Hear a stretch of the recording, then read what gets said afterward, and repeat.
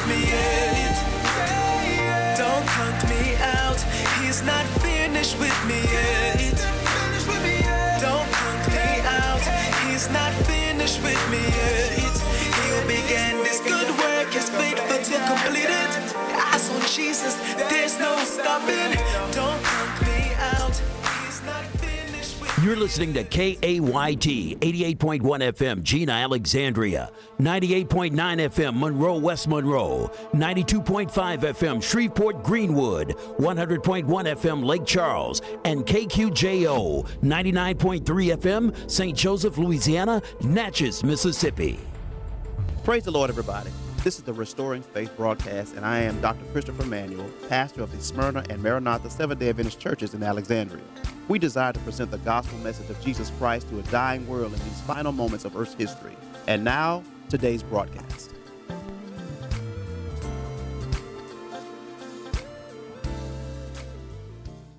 That they should always pray and never give up.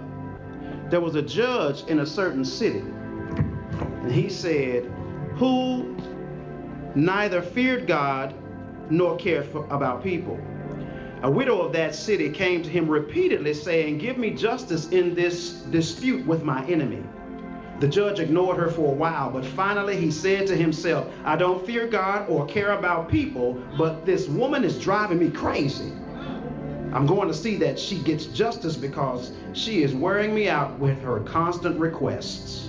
Then the Lord said, learn a lesson from this unjust judge. Even he rendered a just decision in the end. So don't you think God will surely give justice to his chosen people who cry out to him day and night? Will he keep putting them off? I tell you, he will grant justice to them quickly. But when the Son of Man returns, how many will he find on the earth who have faith?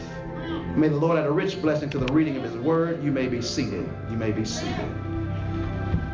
Amen. Amen. I'm thankful for the music that we were rendered to this morning. Amen. Also, this is Youth Day. If you're still a youth and young at heart, that's all right. You can say amen still. Amen. Amen. Looking at this text just briefly, because it is Youth Day and it's an interesting text. This lesson comes from Luke. He's the author of this book. It's been written between AD 58 and AD 60. It's written to the Greek people of his time from Antioch, and he's teaching his disciples on how to pray. It's a parable of contrast that sits in between when Jesus comes again and the tax collector and the Pharisee. And Luke views Jesus as the Messiah and the Savior of mankind. And he also focuses on the widow's persistent request. And special attention is given to persistent prayer and how the righteous judge will answer our request. I would like to talk to you for a few moments upon the subject, won't he do it? Yes, he will. Won't he do it? Yes, he will. If you have questions about what is the parable of contrast, when you hear about a parable read thus, it means the story portrays a lesson from the depth of a negative standpoint to give the other side of it for the relevance of how the petition is made for the positive. Let me put it in clearer understanding for us. It sounds like a negative story, but there are lessons that you can pull from a negative story that will speak in favor for God's people. Amen. Are you with me now? Amen. So verse 1 of Luke 18, the Bible reads, it says, we ought to always pray and never give up. Amen. Some of us, we get into our issues in our walk with God, we stop praying. We stop praying because we can't see the very activity of our prayers being answered. Not because we haven't been in the Spirit long. Not because we haven't read enough Bible. It's because we haven't been persistent enough in prayer.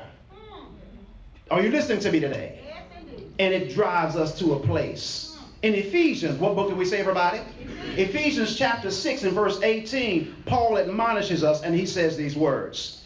He says, praying at all times in the Spirit, with all prayer and supplication, To that end, keep alert with all perseverance, making supplication for all the saints. In other words, prayer ought to become to you and I as second nature. Yes. Are you listening to me today? Oh, yeah. Because when we are in the mindset of doing what God wants us to do, it'll become as second nature. If somebody holds your throat long enough, you're going to gasp for air. Am I right about it? Uh-huh. That's the way our prayer lives ought to be. Here in one commentary it writes, it says, Paul is here urging that prayer as a perpetual state of mind, a continuous attitude of communion with God. Like I stated to you last week, that Enoch walked with God. He lived according to what God's standards were, and God couldn't stand it anymore for him being on earth. You need to come up here with me. Are you listening, beloved? Jesus means that we should not give up on praying when the answers to our prayers are delayed. That's right. Oh my goodness. That's right. That's right. Keep on praying if it's been 3 years. Yeah. That's right. Amen. Keep on praying if it's been 3 weeks. That's right. Keep on praying even though the scar is gone.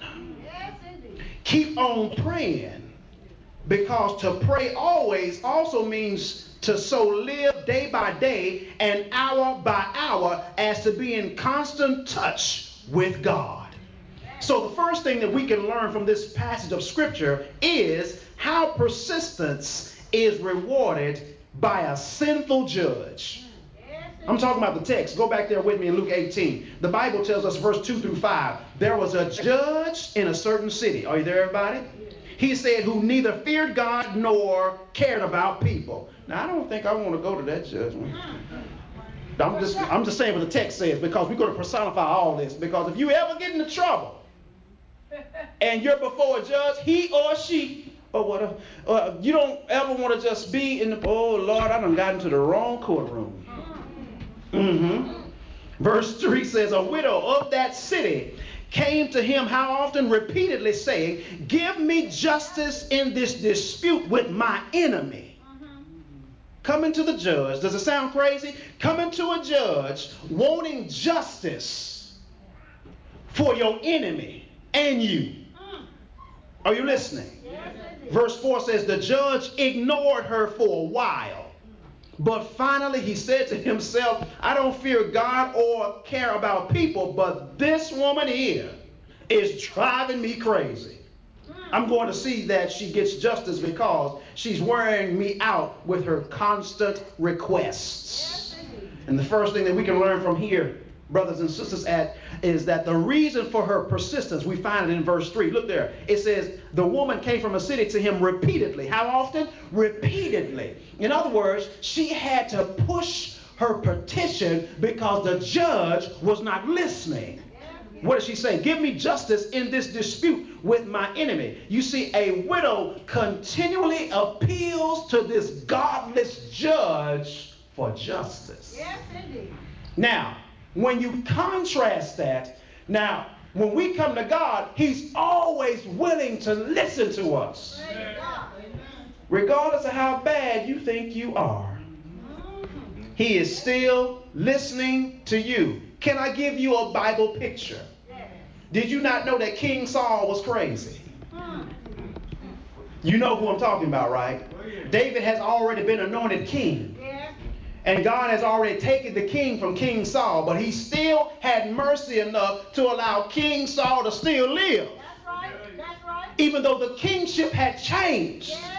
Even though that King Saul was hiding, and David could have killed him once, twice, sitting at the table, chilling with his son. That's right. He still could have killed King Saul, but you know what God said to David? David said, I'm not going to put my hands on the Lord's anointed. That's it. That's right. That's right. So when we understand this posture of God, you have to understand the contrast of the woman before the judge. She was going to continue to petition the judge regardless of how many times he said no. Yes, indeed. Are you listening today, beloved? Yes, indeed. The widow apparently had none to protect her. Furthermore, she had nothing wherewith to bribe the callous judge or to offer in payment for justice.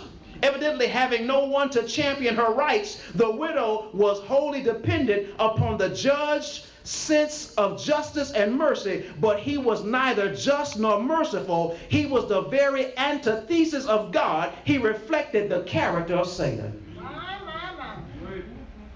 We have to learn to positively agitate in being persistent in prayer. Because you can't bug God in praying. Oh my goodness. You have to get used to praying and agonizing with the Lord. Why? Because you believe that won't he do it? Yes, he will. Well, I'm always asking God for this. Yeah, you continue to keep asking because he wants to hear from you every day. He doesn't just want to hear from us on the weekend or when we feel good. So I can imagine this woman, this widow, petitioning this judge every time that she saw him.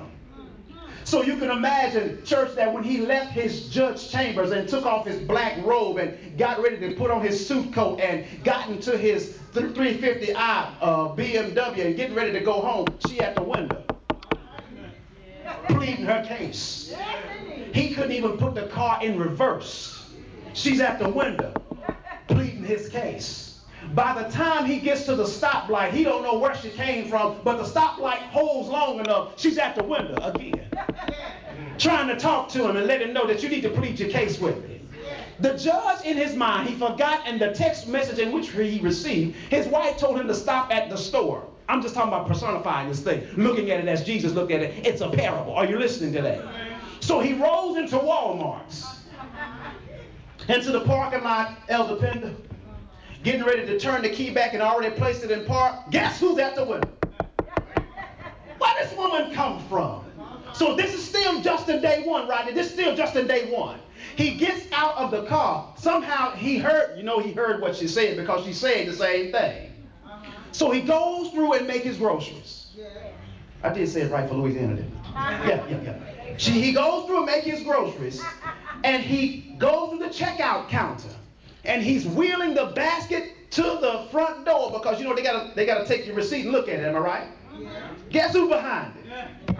Tapping him on the shoulder. It's that woman who's making her petition. So by the time he puts all the groceries inside the car and gets out of Walmart and gets ready to go down, going down 49, wherever he's going, but next thing you know, some flashing lights flash behind you. You know how it is when you're trying to get somebody's attention when you ride behind them, you hit them with your high beams. And then all of a sudden he looks in his rear view and nobody's there. He looks in the right mirror and nobody's there. But by the time his head turns to the left, she's waving. Trying to get his attention. Now remind you, she doesn't know where he lives, but sometimes information gets to us, sometimes unbeknown unto us. So by the time he gets home, in the gated community and where he lives, this story sounds good to me. By the time he gets where he is, he pulls into the gated community that he has to have a certain code to get into. He gets into the gated community. He pulls into his driveway as the garage door is rising. And then the next thing you know, he hears thump thump. She gets out of the car. Because remember, he has to get the groceries out of the car because of what was texted to him. And she's still making her petition to the judge. He can't act in some type of way now because he at home. He got cameras around his house. He lives in the gated community. And the neighbors, whoever lives on the right side and whoever lives on the left side and whoever lives across the street, they got cameras too. So he can't act the plum or pineapple fool. You know what I'm talking about. So he's still talking to her. He's a judge. He knows he has the gift of gab. But he don't care for God, no care for people. I don't know where you get this job. But anyway, we move on with that one. So he gets in and taking care of that and get all his groceries in, and that's good. Then the next thing you know, he resides and talks to the wife a little bit, and the husband, and then the next thing you know, y'all know what that is. His phone is on silent. He looks at the phone. It's a text message. Guess who's texting it? It's the woman. Not that she wants him, but she wants him to give her justice. That day passes. He gets up the next morning, drives to where he usually drives, and goes to where he usually goes because he's a judge. And right before he makes it to the chambers, right before the first case that